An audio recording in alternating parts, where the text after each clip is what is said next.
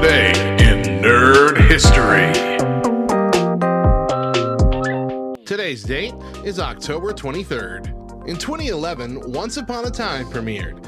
This fantasy adventure drama explores the lives of fairy tale characters who are cursed to forget their true identities and live in a modern town called Storybrooke. In 2020, The Queen's Gambit premiered. This TV series is based on a novel by Walter Tevis that tells the story of Beth Harmon, a young orphan who becomes a chess prodigy while struggling with addiction and loneliness. For more nerdy facts about today's entries, visit lovethynerd.com/nerdhistory.